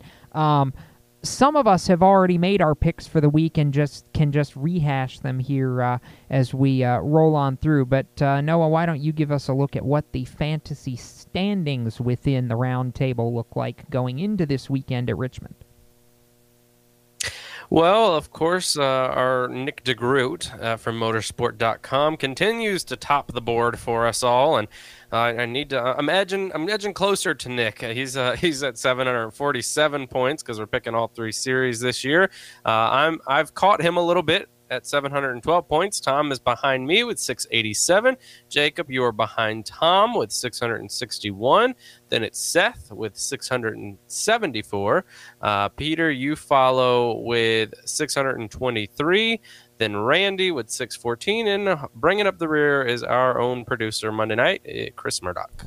All right, so by that logic, if we're going in reverse order from worst to first, that means we will reveal our picks in the following order. Peter will lead it off, then Seth, then me, and then Noah. So, Mr. Strada, hit the home run, get us started. Who you got?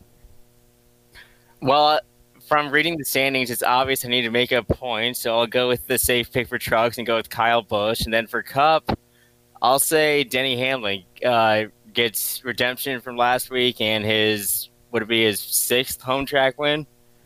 Something like that. I think he considers both Martinsville and Richmond home tracks, in a matter of speaking at this point, kind of equidistant, if you will, from where Denny grew up in Chesterfield. As it is, Seth, what do you got? Well, my pick is going to be easy. I'm just going to say one name for both races, Rowdy. Well, it is Richmond, and there was a time when Kyle Busch won 4 Cup Series spring races in a row. However, that time was quite a while ago, and now I don't think he's as safe a pick in the spring Richmond race anymore as he once was. However, he is absolutely a safe pick in the truck race because he's Kyle Busch, and whenever he gets into a truck, as long as he doesn't break or shoot himself in the foot, 99.9% of the time, he wins. That's why I'm picking Kyle Busch for the truck race at Richmond, a place where he's very good. I will pick him to run 2nd in the Cup race. I do not think he's going to win, though. My pick for the Cup race is going to be the guy who, much like he did at Martinsville last weekend, will go to 3 of the last 4 at Richmond Raceway as well. Give me race winner MTJ Noah Lewis. I like that, Jacob. I'm gonna also jump on the Kyle Busch bandwagon. How could you not? Actually, Peter, on the way up Monday night when we made our pick, said he wasn't going to do that. Then we got to the show and they asked him the question. Of course, he switched over like a sore sucker that he is. Anyway, but I'm going to pick Rowdy for trucks. And then for Cup, I'm going to say Brad Keselowski breaks through. He gets the win on Sunday. The Penske cars have been good at Richmond and we know Keselowski is the most recent winner in the Cup Series at Richmond. So, Peter, are you envisioning a Team Penske versus JGR slugfest on Sunday afternoon? The way I see it entering Sunday, it'll be a Hamlin versus Keselowski show. So to answer your question, yes, it'll be a Penske versus JGR battle for the win. All right. If it's not JGR and Penske completely controlling the proceedings, Seth, who outside of those 2 teams can challenge?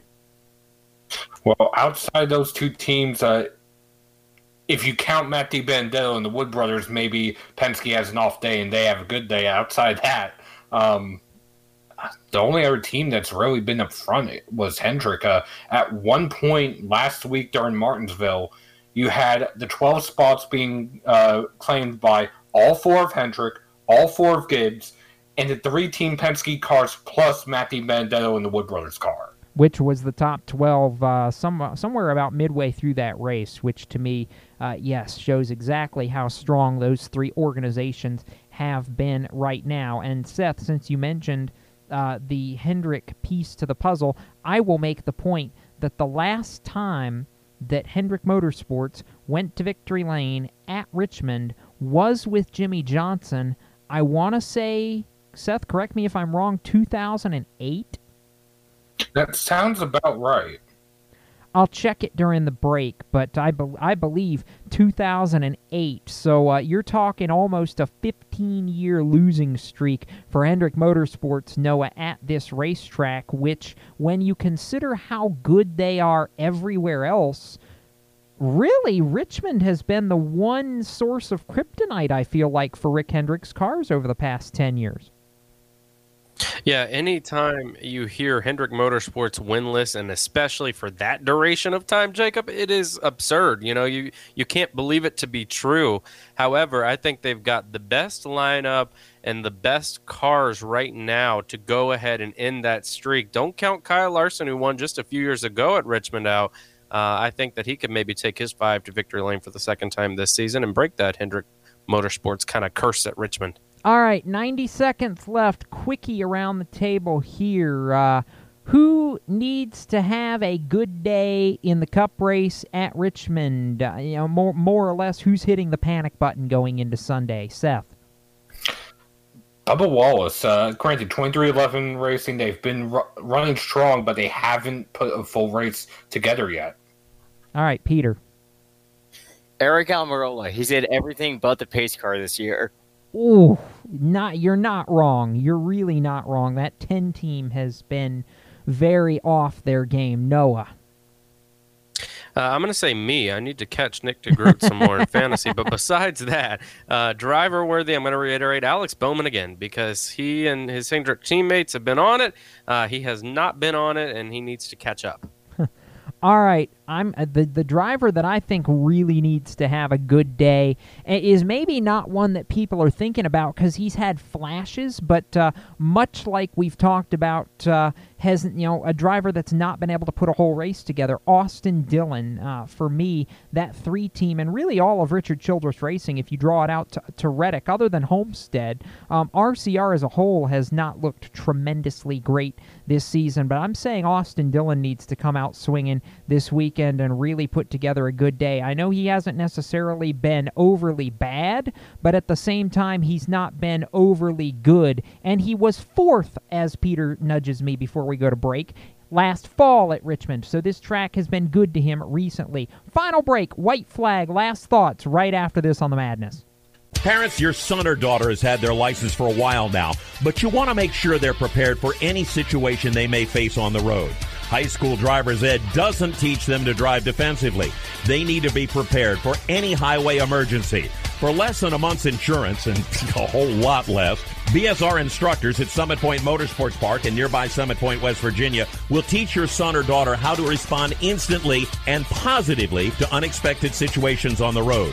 BSR's specialized accident avoidance training teaches swerve to avoid maneuvers at highway speed, ocular driving, which focuses driving attention on ways to avoid accidents, vehicle dynamics and feedback, skid control and skid recovery, threshold braking on straights and progressive braking on curves, and off-road recovery techniques. This is stuff driver's ed simply doesn't teach.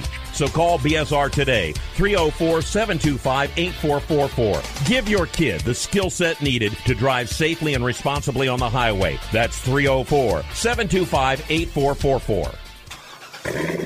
You hear that? That's the sound of America's only sports car. That's right. It's a Corvette.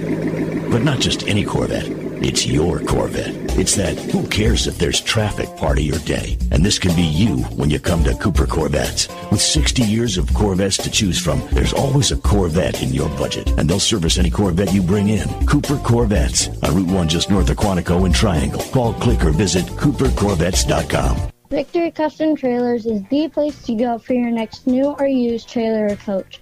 Being personally involved in the racing community allows Victory to fully understand what racers need in a trailer. They have over 200 coaches and trailers in stock for a variety of industries, and they can serve anyone in the continental U.S.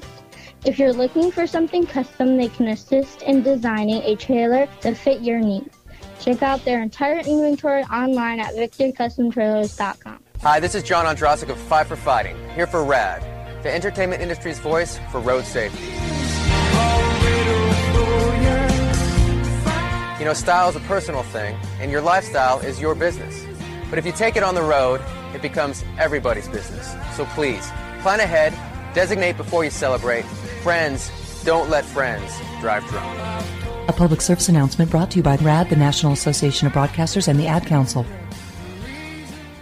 When Marlon Shirley was 5 years old, he was in an accident and lost his foot, but he didn't lose his heart. When you tackle a challenge that you just cannot even fathom tackling, when you accomplish that, the amount of integrity and the will and the heart that you'll get from that experience is what will set you up for your life. In less time than it took Marlon Shirley to say that, he can now run 100 meters because today he's the world's fastest amputee. Overcome it. Pass it on from the Foundation for a Better Life at Values.com.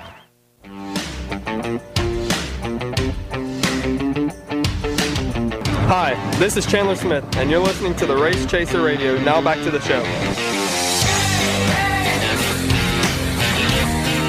Welcome back to Motorsports Madness, powered by mycomputercareer.edu, training for a better life. Jacob Seelman, Noah Lewis, Peter Strada, Seth Eggert. White flag segment is upon us. Final thoughts, about 30 seconds apiece. Peter Strada, lead us off. What you got to close with tonight? I'm just looking forward to a day race at Richmond. Day racing at Richmond is always more entertaining. The first time I went to Richmond was the 2016 race where Carl Edwards and Kyle Busch got into it, hoping for another highlight reel moment on Sunday. Noah Lewis. Yeah, to talk about that 2016 race, Peter Strada and I didn't even know each other, and that was both of our first races at Richmond. I haven't missed one since, whether that be from the stands or the press box. I'm excited, Jacob, to do it all again from the press box this weekend. Seth Eggert, what you got? The NASCAR Euro Series testing on ice. I'm not sure if they're trying to invent year-round racing for NASCAR, but that was certainly interesting earlier today. I was going to say that was interesting, and it was very trippy to see snow studs on NASCAR tires. I would never want to see it happen in this country for sure, and that's just a personal thing. To me, it seems it not necessarily gimmicky, but very oddball given the general landscape of motorsports in this country. But I mean, if it's somewhere where snow and ice is the predominant, then yeah, okay, possibly I could be interested in it. But as it is, I don't have enough time to get into all that because time's up here on the Madness. For Noah, Peter, Seth, I'm Jacob Seelman. Keep it off the wall, folks, and we'll see you next time here on Motorsports Madness. Till we meet again. You've been listening to Motorsports Madness, powered by mycomputercareer.edu. Training for a better life. You can be an IT professional in as little as 4 months. Visit mycomputercareer.edu and take the free career evaluation test today. Motorsports Madness, a Race Chaser media production. For more exciting and passionate motorsports content, follow Race Chaser Media on Facebook, Instagram, Twitter, and YouTube, and visit racechasermedia.com. The opinions expressed by our guests are their own and do not necessarily reflect those of the staff, management, affiliates, or marketing partners of Race Chaser Media. No part of this show may be reproduced in any manner without the expressed written consent of Race Chaser Media. Thank you for listening.